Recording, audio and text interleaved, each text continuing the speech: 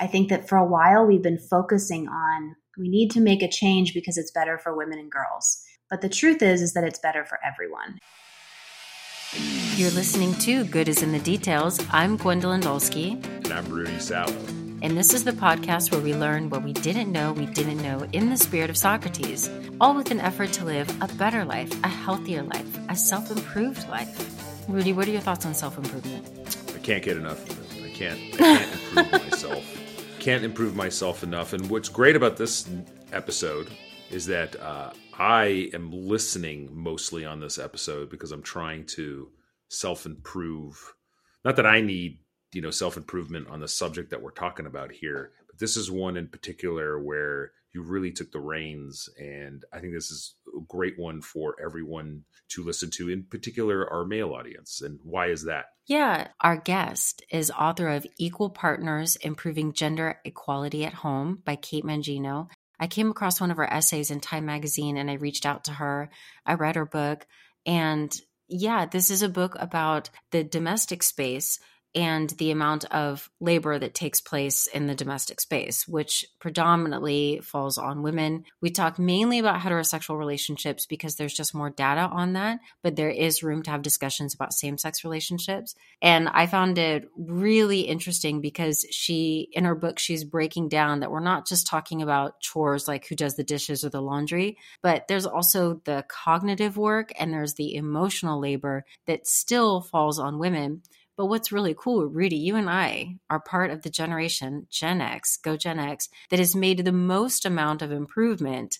Millennials have kind of fallen down. They haven't done as much. Fallen down, I don't know if that's the right word. But we have made the biggest leap from the previous generation. Yeah, it's just it's also for dudes, because when we talk about when you have more shared work at home and not just the chores, again, like dishes or whatever, but the cognitive labor, the emotional labor. That means like when somebody is sick, who do you take care of? Whose number is on record at the elementary school or at the doctor's office? Who's able to advance in their career or have time to go and exercise? So a lot of times women are doing so much work that they don't have this chance to get ahead. It turns out, though, that when men are participating more in this, they have healthier and better relationships and even better sex lives. So it's a win. It's a win all around. I think you just gave a hint as to why I was so quiet in this episode. It's because you mentioned that word that I do not say. But that is one of the reasons why I stay so quiet. It might as well be. Well, you're really great. It's true. You were definitely a listener for this one. But then when you chimed in and we were talking about your own experience between, your relationship with your parents and then the way you are in your home, I think I'm really grateful that you're open and vulnerable about that. And you and your wife, Kate, obviously are just fantastic partners. And I'm also looking forward to seeing or hearing what she has to say when she hears this. Yeah. What I really enjoyed about this episode, I was a little surprised when I did actually pipe up. I was congratulated or thanked for being so honest about the fact that my wife and I was just blatant. I said, look, without domestic help, without the help that we have in our household, our careers, our everything wouldn't work. And I was just appreciative that she said, wow, that's really honest. Yeah, good for you. You're right.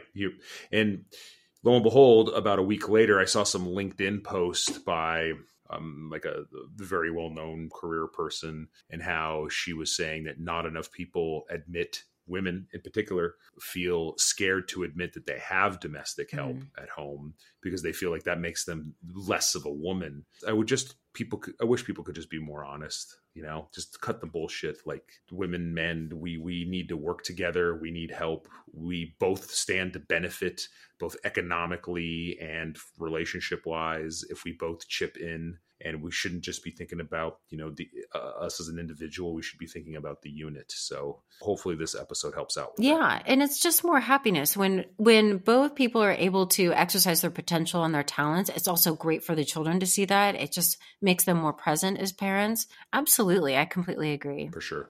Okay, let's talk gender equity in the domestic space with Kate Mangino. Kate, welcome to Good is in the Details. I came across your essay in Time magazine on the quiet quitting of household work, and I reached out to you, and thank goodness that you responded, and I got your book, and I'm in love with it. So I wanted to ask a little bit about your project with your work on gender equity and the domestic space. There is a lot of literature on this subject. What did you find was missing in the existing literature that you wanted to address? Absolutely. Well, thank you for having me today. Thank you for reaching out. It's a pleasure to talk to you today.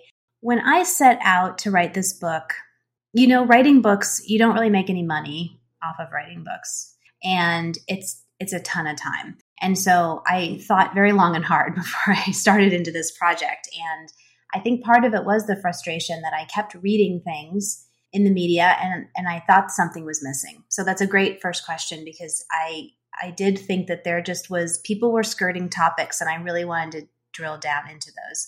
One thing that I think was missing is that this topic has lived in the nuclear heterosexual family with small kids for a very long time.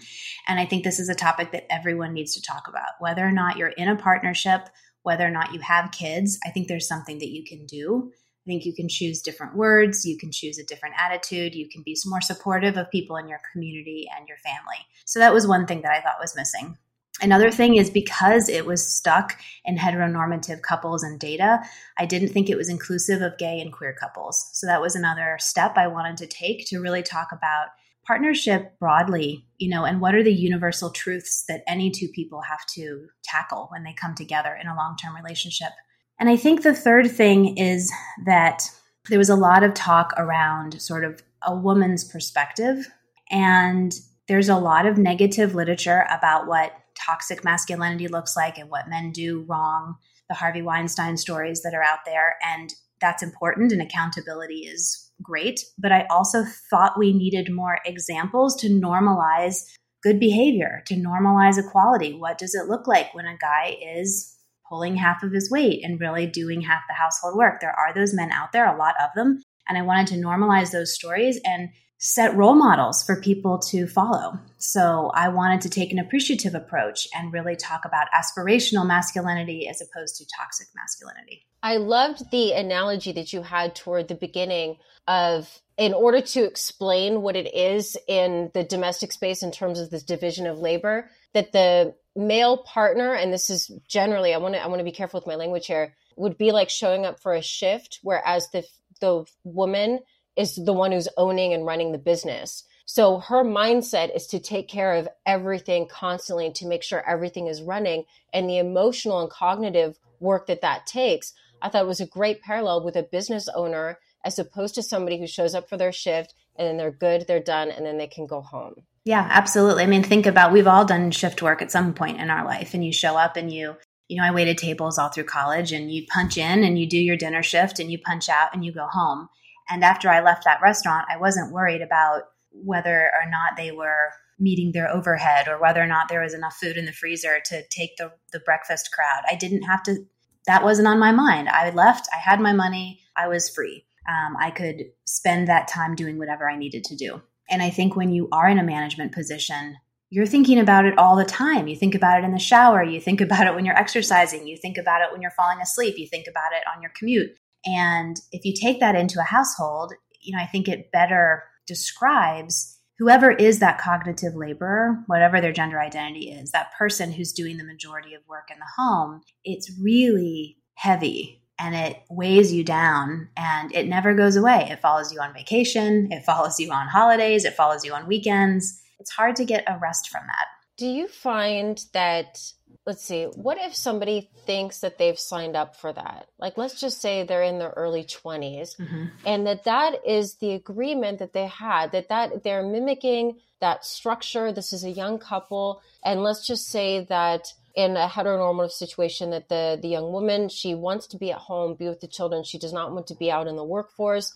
The man does want to be out in the workforce. They have met their match. They have the same ideas. What happens 10 years later? Is the woman who signed up for it thinking this is not what I signed up for? Because I've noticed in some literature that there's this discussion about women are the ones who are leading in divorce. And women are the ones who don't necessarily want to get remarried because the idea of being a wife does not appeal to them as much as for a man, marriage appeals to a man because you've got a lot of this labor force that's supporting you.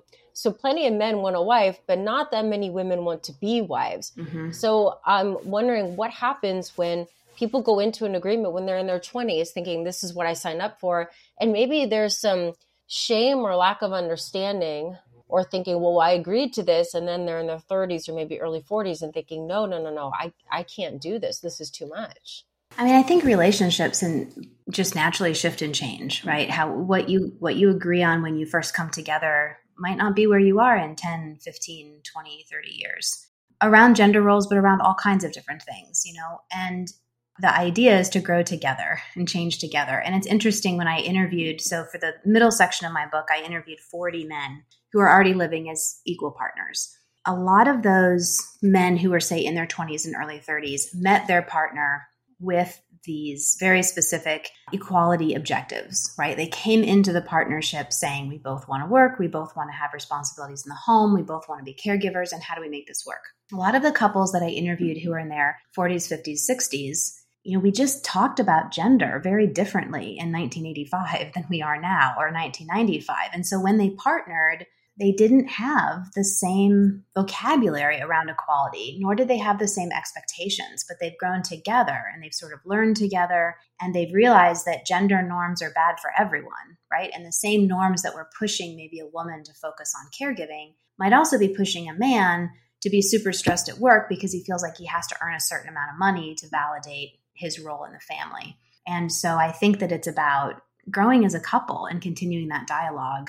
I've also interviewed people who, frankly get stuck. I mean, I've interviewed a woman, I think she was in chapter 4. And when she married, when they were dating, she said, I'm a feminist and I always want to work. And he said, yay, me too. I feel the same way. But they didn't really dig down into the details and they didn't really talk about what cognitive labor is and what the reality looks like and what 50-50 actually feels like.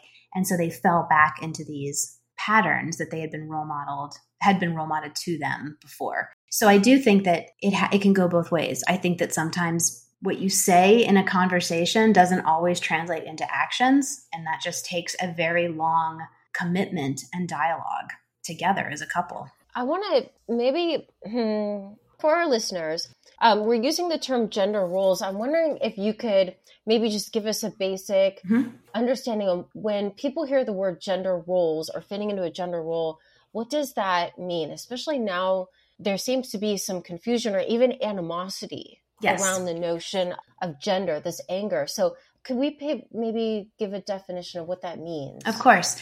I describe gender roles are they're intangible, they're not written down, they're not really spoken. It's just sort of the implicit messages that you received growing up about how to be a boy or how to be a girl, right? It's like girls, don't sit that way. That's what I was told when I was a kid. I was often scolded, like, don't sit with your legs sprawled apart. Cross your legs, sit like a nice girl, right? Sometimes it's verbalized. Sometimes it's just about how people react.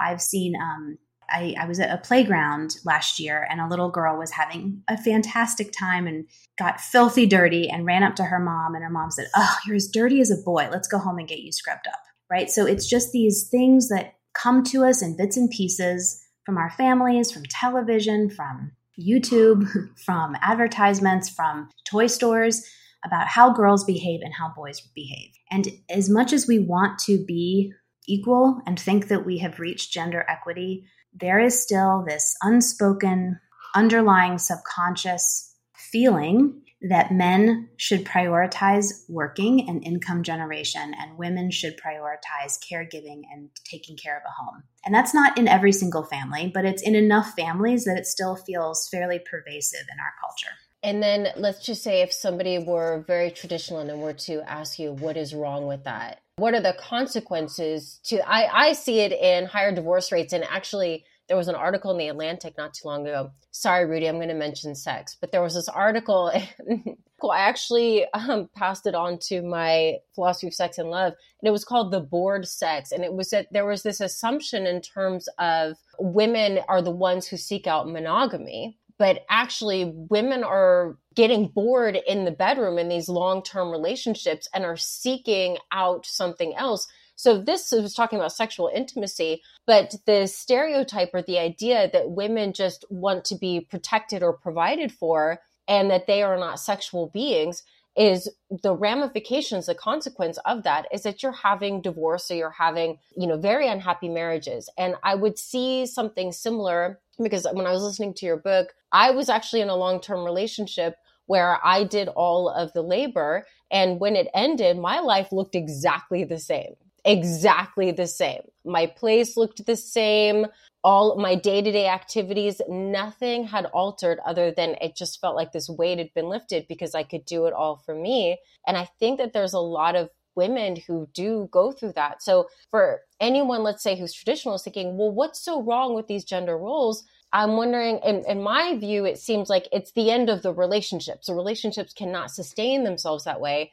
But in research, what did you find? If somebody were to say, so what? So what is the so what? First of all, I would say that anyone who's comfortable with their life and their relationship, awesome. Like I would never suggest that anyone should change a working relationship based on anything that I've ever researched. I think that relationships are hard and it takes a lot of work. And if both of you are happy with each other and with your roles, that's great. And there are a lot of people that, are quite happy performing the gender roles that match their identity. And that's great for them. I think that the only time I push back is when I say they can be harmful for people when it doesn't work, right? So for example, my work is really important to me. My kids are really important to me, but so is my work. It fuels me. It makes me happy. It is something that I feel like, I wouldn't be a complete and happy individual without this part of my life. And if I was following strictly traditional gender norms, I wouldn't be able to do that. I think when you follow strictly traditional gender norms, you have more women out of the workforce, more men in the workforce. So your leadership is naturally going to be heavily male. And those are going to be the people who are making policies, making decisions for everyone else. And they only bring their male perspective to those decisions. And we don't have a women's perspective in the decision-making process. So I can see problems at a household level, and I can see problems at sort of a macro level as well. And I think it's interesting. I love talking about sex. I'll talk about sex all you want, but I think there's a lot of gender norms in sex and what we, is it okay for women to have desires? Is it okay for women to initiate sex or different, experimenting with different things? Is that make her bad? Does that make her dirty? Does that make her, do you have to hide that part of you? And that's a big part of gender roles as well. I mean, we tolerate promiscuity in young men and we shame it in young women. And I think that's another really good example of gender roles. Rudy and I are both Gen Xers. So something I thought was interesting is, and Rudy and I have both experienced in our lives a real shift from the previous generation. So what I thought was interesting was that you said millennials are not having the same level of a shift. So what is going on there? Why is it the Gen Xers change so much from their folks, but millennials are actually slow to change? Yeah, and I'm a Gen Xer too, so I'm right there with you. The forgotten generation, right? We talk so much about boomers and so much about millennials. So it was really the younger boomers and the older Gen Xers that made the shift. And that shift happened between 1965 and 1985, and it mirrors women entering the workforce in big numbers. And so we just saw a huge shift, I think, and it was a necessity. More women were working full time, and that just required more men to step into a household role. And so chore journals between 65 and 85 showed a very big shift. 1965, male participation in the house was around 15%. 1985, it had risen to 33%. Since 1985, we haven't really seen much change. 1985, we were at 33% for male participation. 2020, 35%. So, that's all of the younger Gen Xers and pretty much all millennials have not been able to make a dent in this. I think there's several reasons for this. I think one of them is people think this is as good as it gets. We had this major shift. Men today are doing so much more than their fathers or grandfathers. It's very typical to see a man wearing a baby Bjorn in the grocery store. And so we see these things and think we've made it. And if you think you've finished the race, you're not going to run anymore, right? Because you think we've attained it. So I think that's part of the problem. And then I think a lot of people are perpetuating gender norms by accident. They do things and say things that keep women in that management position and keep men in that. And I'm also stereotyping, keeping one person in that management position that is most frequently a woman, and keeping one person in that, employee position that is very often a man. And it happens in same-sex and queer couples. It also can flip. I've interviewed plenty of couples where the man is the cognitive labor and his female partner is more the breadwinner, and is a little more emotionally distant from the family. But I think that, it happens. And maybe if we're not seeing it, if we're not calling it out, and we're not talking about it, we're probably not going to see a change. When I heard your analogy about the business versus the shift, I thought it was so powerful because it really did a great job of explaining it. And I'm wondering if a lot of couples aren't even being able to have the language to talk about what it is. So if a woman, let's just say, and again, this is a generalization in a heterosexual relationship, if a woman is saying that she feels like she needs more help, and then the man is like, I honestly don't know. I mow the lawn, like the intermittent stuff. I'm the breadwinner. I do all this. What do you mean? You're provided for, you have this home, that they don't even have the language. So let's say for couples who are in a relationship, or maybe couples who want to get in a relationship and we can do away with if they're just heterosexual, what's the kind of language that they should be using to have these communications about how to make their life good, and so that they have a healthy and enjoyable life and they appreciate each other and they're there for each other? What kind of language should they be I think using? that the thing it boils down to, and I have questions to talk about with your partner when you're making a commitment, when you're considering a child. And so you can find those in the book if you're looking for discussion questions. I think at the core, what it boils down to is an acknowledgement. Gender inequality is bad for both of us, and gender equality is good for both of us. I think that for a while we've been focusing on, we need to make a change because it's better for women and girls. But the truth is that it's better for everyone. And I spent a good amount of time on chapters 5 and 6 talking about how men benefit from truly being equal partners in their home. And this reminds me of a story when I was finishing my dissertation. So this was years ago. My kids were 2 and 5. So my kids were little. They were needy, like little kids are needy. I was finishing my dissertation. I was teaching 3 classes of undergrad, and I was the alpha parent. So I was the one that was home more often. I was the one that did the daycare pickup at 4, and I had to stay home when someone was sick. And my dissertation advisor asked me to turn something in a month earlier than was expected. And I had a complete breakdown because I was barely keeping it together day to day. And this new deadline moving up was just going to wreck me. And I very clearly remember sobbing on my kitchen floor, which was filthy dirty and made it even worse that I was sitting on this filthy dirty kitchen floor. And my husband kept saying to me, "How can I help? I want to help." And I just got so mad. And I had the words. You mentioned people don't have the words. I had the words because I was writing a dissertation on the intersectionality of women's empowerment and masculinity. So I had the words only because I was in that space. And I said, I don't want you to help. I don't want to make you a list of things to do. I don't want to have to follow up. That's more work for me. I said, this is what's happening. Stereotypically, across North America, women are pushed to lean into the home. Men are pushed to lean into work. I said, our kids are little. I already see you leaning in at work, staying late, working on your career ladder, spending less time with the kids. And I already see me giving up professional opportunities because I'm so weighed down at home. I said, it's bad for both of us. It's bad for me right now, but it's going to be really bad for you in 20 years when you don't have a good relationship with your kids and you can't figure out why. And we need to change this now so it's better for both of us. And he really got that. And that started a dialogue between the two of us. And it eventually led to the book because I thought I had the words at that moment, but most people don't have the words. And so I think it always comes down to talking about how inequality is bad for everyone and everyone is going to suffer eventually. It might not be apparent today how each one of you is suffering or how each one of you will be harmed, but at some point in your life, it's going to appear and it's going to be painful. And so what can we do to even things out now so that we both have equal access to profession, equal access to caregiving, equal access to hobbies and health. I'm thinking about that to-do list. Because that's true.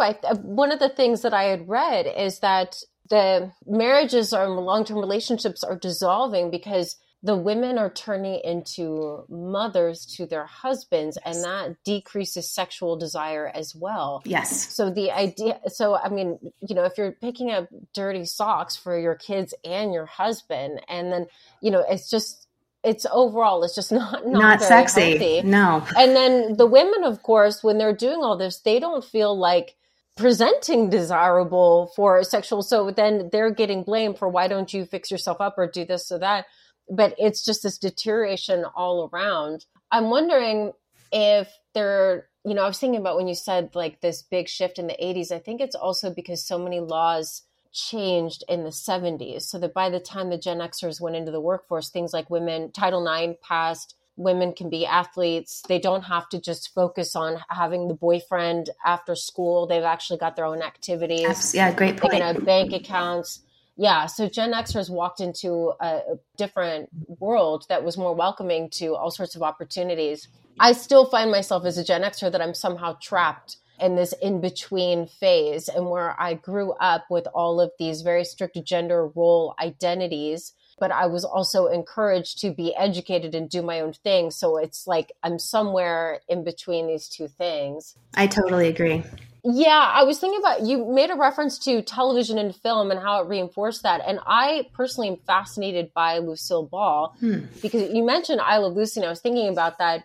But what was fascinating is that for the comedy to work, there had to be these strong gender roles, and she had to kind of step outside of them, make her body into a joke, which was a very different thing for a woman to do, to not be feminine, to throw her body into the joke. So here she is presenting these strict gender roles, but behind the scenes, she's the CEO. Mm-hmm. And even Desi Arnaz, years later in the 70s, he was on Johnny Carson, and Johnny Carson said something like, "You two had this show." And Desi Arnaz said that was all Lucy. When people have asked, he credited her with it. He said, when people have asked, I might not get this 100% right. What was that show? He said, if you counted me and the producers and all the other actors and everybody on set, it was still 90% Lucy. So I always thought that was really fascinating. I'm sorry, that was a bit of a tangent. Well, I'm thinking, since you were talking about TV and film, is there TV and film today that is presenting an image of the family dynamic or relationship structure that you think is healthy and is forward moving? Is there something that stands out to you? Let me think about that. It's interesting that you talked about your own growing up in the 70s and 80s and being stuck. And that's exactly what my experience was too. It's interesting to hear you say that. I was raised, it's like, you can be Superwoman. That's what I always thought. It's like, yes, there are all these strict gender norms. We're really not going to question them. But if you work really, really hard and really, really long hours and you're really, really smart, you can overcome it and you can have it all. And that was sort of what I was taught. And so I think I still fall into that. Just put your head down and work harder, and you're going to get through it. And I think that that's changing for younger generations, and I'm glad. And in terms of sort of TV and movie, who do we see? I think we've seen a really significant change in the last 20 years around female role models. I think we're seeing strength. We're seeing decision makers. We're seeing leadership in female roles. I think we still sexualize women way too much. So she might be a leader and she might be a decision maker, but she still wears a skin tight suit. I was just watching a Marvel film with my daughter over the weekend, and there's a CIA agent character. And I said, that character would never wear that dress. She wouldn't wear 3-inch heels and have a skin tight shift on. She'd be wearing a shapeless black suit the way that all government workers wear. So I do think that even though they might be showing some attributes of strength, we're still sexualizing them, which is unfortunate. And I think body image plays into that a lot. I think where we could make the most change is in the portrayal of men, because we still use that buffoon Desi Arnaz, like that joke dad. I still see it in sitcoms all the time about the dad who fumbles and bumbles and gets the laughs because he can't get dinner on the table in time for all the kids. Or, at the end of it, the lesson is mom's going to swoop in and save the day. And I really think we just need more examples of TV and movies that reflect our reality, which is men are perfectly capable of being caregivers. Men are wonderful fathers. Men can show up and be there. They can know who the pediatrician is. They can know everyone's schedule. They can get everyone to places on time without messing up. It might not be the norm yet, but if we don't normalize and set examples, how are we ever going to make improvements? Mm-hmm. Advertisements work that way too. Mm-hmm. I'm wondering if part of the pushback or the difficulty in seeing a shift is that the woman is equated with being morally good when she is achieving all of these domestic tasks. And so that is an advertisement for beauty products, right? To be your best self, you have to constantly look young and work at it. You put a lot of work into your appearance. And then same thing to look healthy, quote unquote healthy, when really it's just like a lot of manufactured stuff. And then same thing with the domestic space, that it's not just a matter of a division of labor, but that's what it means to be a good woman. And so letting go of that, I think, is hard. Yes. Because it's a moral shift. Or like if you're not serving the man or doing these things, you are not a good woman.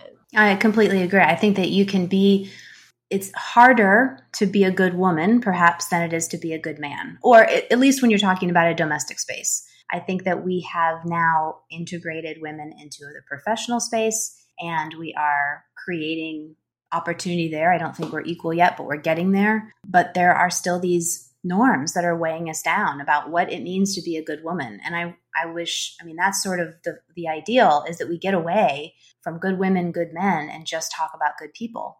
I don't talk about what kind of son do I want to raise. I think about what kind of kid do I want to raise? What kind of person do I want you to be? Thinking about human characteristics, everyone can exhibit strength. Everyone can exhibit compassion. Everyone can exhibit empathy. Aren't these the characteristics we want to see in everyone, as opposed to trying to label or code something as feminine or masculine? Rudy, I'm kind of curious. So Rudy's wife, Dr. Madoran, is a general surgeon and Rudy's a lawyer. So I'm kind of curious with your two, do you do like the birthday stuff, or who's in charge of like holiday presents or doctor's appointments?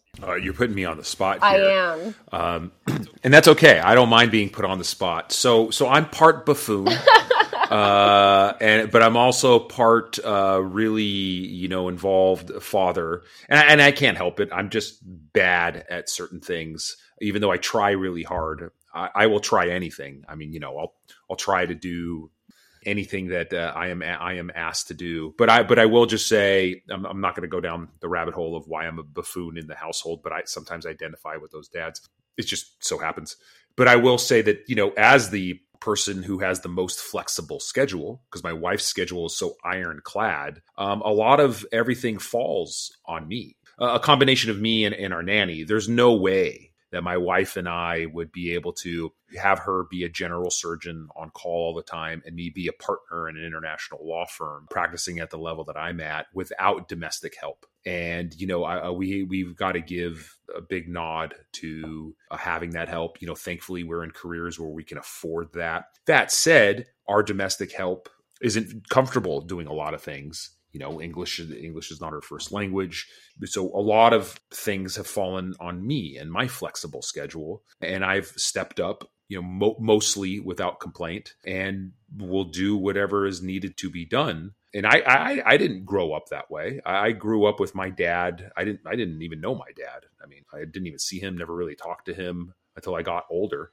And I had my mother living at home, and she eventually went back to work when I was like in 10 or 12. I had my grandmother there. We're Middle Eastern. We come from this traditional background. So it's not like I grew up seeing this balance that you were talking about like in the 80s or anything. But I just knew that I couldn't agree more with you, Kate, that gender equality is a benefit to everybody. Having women earn as much as they possibly can, to have that equity, to have that parity, helps the family out. Helps everybody out. Who wouldn't want that? Like, that's like, why wouldn't I want my wife to earn just as much as everybody else, even though she's probably working harder, than everybody else, and is treated. So that's just kind of like my view of it. Like, I guess it's selfish. I stand to benefit from it. Our family stands the benefit of it. Our children, our grandchildren, our parents, when equality is there, when I can help out in the household and she can get paid what she's earned, and we help each other out. We make it, it's not perfect, but we make it work. I think it's I'm in a unique situation. I mean, I'm not in a normal situation because of our careers. So I'm not the norm, but even if I was the norm, notwithstanding my buffoondom, I would still work my ass off to try to strive for some kind of parity, because that's what's fair is fair. Yeah, and also you'd want your children to have, like, when you envision your children grown, like, do you envision them in relationships that are equal? I mean, I hope that for my daughter. Like, I didn't want. Absolutely. It's so funny because when I think about the gender roles, but I wouldn't want for her to grow up and to feel like her life was of service to somebody else who didn't support her. Yeah, I mean, I would not want that, but as Kate said earlier, we're not here to pass judgment upon anybody's relationships. If they're happy and it's working and people have certain roles, hey, good for you. That's, you got to remember. I think we all have to remember here, hopefully, God willing, even if we get to some kind of equality someday, hopefully we will. People can make choices about what kind of career they want, what kind of relationship they want, what kind of service that they want. And I'm not here to pass judgment upon how people want to be or service in a relationship. I've got a lot of friends who have had that conversation with their significant other, and they just decided together, you know what? I want to raise the kids. I do not want to have domestic help. My career is on hold. This is what's important to me. Hey, that's terrific. God bless you. That's great. That's their choice. So long as they get a choice, like a fair choice. And that's where I'm like, okay, how fair was that? And I think the problem is women are not getting paid enough. So men are like, okay, well, I'm making more, so you stay home. So that's and it's an endless cycle. No, that's a really good point, because women make less money on the dollar than men, especially women of color.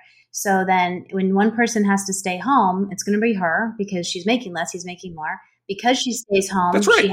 She's not further away from her income reaching potential, and he's focused on climbing the ladder, and she's leaning away from work. It's just this endless cycle. So I do think that Absolutely. If we want true equality in pay, then we need to break that cycle. There are so many things that you said, Rudy, that, first of all, I'm glad that I love it when people are honest about their help and having a nanny. Like, there are a lot of couples that the only way they can make it work is to have a nanny, and that if they can afford that, but let's not pretend that nanny is not there. Like, let's make her part of the conversation and be really open about what people need. Or, my in-laws live down the street and will watch our kids at a moment's notice. That's a really important asset that we need to call out and talk about, so that it doesn't appear that we're doing more than we are. I think it's really honest to talk about the help that we have. And I'm also really glad that you mentioned that it's kind of selfish, right? And that's what when I interviewed my EP40 for the book, and I said, what's your motivation? Like, why do you do what you do? You could spend Saturdays on the golf course. You could get away with that because it's tolerated, but you don't. You choose something different. Why? And they said, it's for my own benefit. I'm happier living this way. I have a better relationship. I have a more romantic relationship with my spouse. I have a better sex life. I have better relationships with my kids. One thing I hear a lot, I have less stress. I don't feel like I have to earn a certain amount of money to be part of my family. And I hear a lot of men say, I get to be my own self. I don't have to perform masculine. I don't have to pretend to be the big, strong guy who's going to take care of everything. I'm just part of the team like everyone else. And that there's a great sense of relief for a lot of men to just be taken who they are and accepted who they are, as opposed to being the in control, nothing's going to bother me, I'm going to make a certain amount of money every year. Yeah, the focus on the word team, I don't know if they use that enough in discussions of marriage. I mean, it's a team sport, right? You got to manage the kids, you got to shuffle them around, you got to, okay, well, how can I help you in your career? How can you help me in my career? What can we do? What kind of help do we need? Like, what are you really good at? What am I really good at? Let's maximize everything. I mean, it's a team effort, in a team, in a sport team, you have certain people that are good at certain things. And I think you need to talk about maximization and efficiencies there. So yeah, I love that you talked about the word team. A relationship is teamwork. It is. And it leads to better sex. That's what I heard, Rudy. You heard teamwork. I did not say that. I did not. I am not. I'm pretty sure this is ridiculous. You got some data. Kate, she's over. I did not. This is ridiculous. That's what I did not say that word. I'm not allowed to say that word, Kate. It's an ongoing joke on this. So Gary Barker. Gwen's obsessed Gary with Barker is the founder and director of Equimundo, and he's been doing masculinities work for 30 years. And I interviewed him for the book. And one thing that he said is, yes, equality in the household, we have data to show that it can lead to a better sex life, which goes back to what Gwendolyn was saying, is that, if I am bitter that my partner's not pulling their weight, if I'm frustrated, if we have this naggy relationship, if we have this supervisor employee or this mother child, that's not hot, right? And so if you have this, if you have this team where you're both tired, but you're both pulling your own weight, you're both in this together, it does, there is research that shows that can lead to a better sex life. But Gary's very funny. He always points out, he's like, it's not transactional. If you carry the laundry up the stairs on Saturday afternoon, that does not lead to a hot Saturday night. This is an overtime sort of pattern. It's not, I did this, now give me this. It's about a long-term pattern. So I always like to bring that up as well. Make it clear. That's great. That's fantastic. It makes a lot of sense. So, I enjoyed reading what I did of your book. You know what I really loved about it was when you were talking about those men in Indonesia, how great it was about they got out of the cycle of borrowing and the cycle of debt because their wives were able to, they were like making fruit or snacks or something like that. That really spoke to me. I'm just curious to hear if, I really hope this doesn't sound terrible. Is this problem, Kate, more of an international problem or a U.S. problem? It is a human problem. And I think I have not found gender equality anywhere. I think it looks different from place to place, and there's different issues in different places, but I haven't found, I think Sweden probably has the most gender forward policies, maybe Denmark, but I've worked throughout Asia and Africa and now the United States and Canada. And I think that we're all still struggling and we all still have work to do. Okay.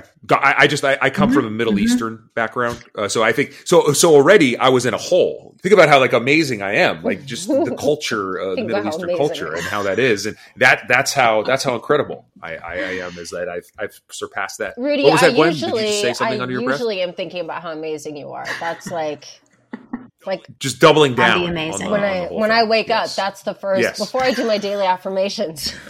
As you should. I think that is her daily affirmation, is Rudy is amazing. And, I invited first generation Americans to my research on purpose because I wanted, I had a Bangladeshi American. I had someone from, I think, Brazil, Afro-Caribbean, West African. So I had several people who did not grow up, were not born in the States, but are now American. And it was really interesting to hear their stories of sort of how they kept their culture, but also assimilated, and how they can interpret gender equality into their own culture. I had a couple Muslim men who said, it's not about what's in the Quran, it's how we interpret it. And they were able to find in the Quran, scripture that encouraged them to find gender equity, in their home and in their partnerships.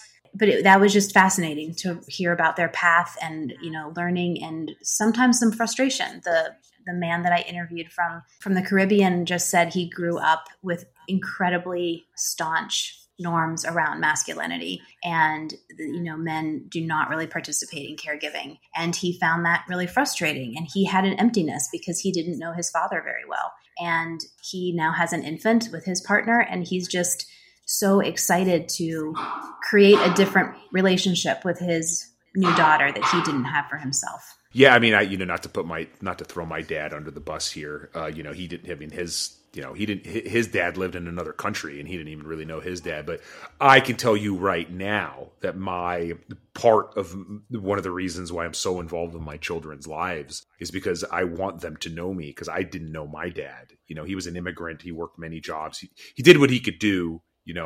But yes, so I'm glad that you talked to those first generation and they actually said hey, I didn't have this, so I want to make things different. And so, yes, me too. I didn't have that. And I that's why it actually pushes me to make things different. Yeah.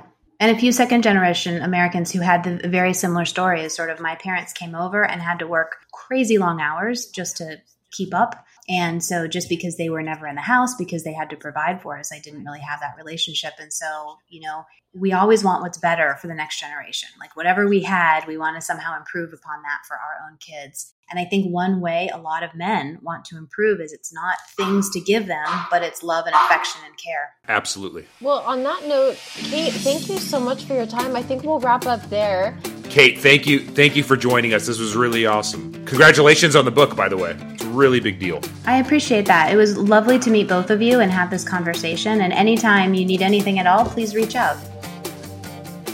Good is in the Details is produced by Dr. Gwendolyn Dolsky and Rudy Salo. If you're listening on Apple Podcasts and you're enjoying the show, please scroll down to the bottom and hit that 5-star review. And remember to check out our show notes so that you can join our Patreon, get extra content, and join our book club. Patreon.com/goodisinthedetails. Also check out the show notes for a link to Kate Mangino's work. If you'd like to get in touch, join our Instagram, Good is in the Details Pod, and you'll definitely want to hit a follow button for that because we have got a giveaway coming up. And in 2023, do you have a book or a film or a project that you would like to promote? Get in touch, goodisinthe_details@gmail.com. We'd love to hear from you.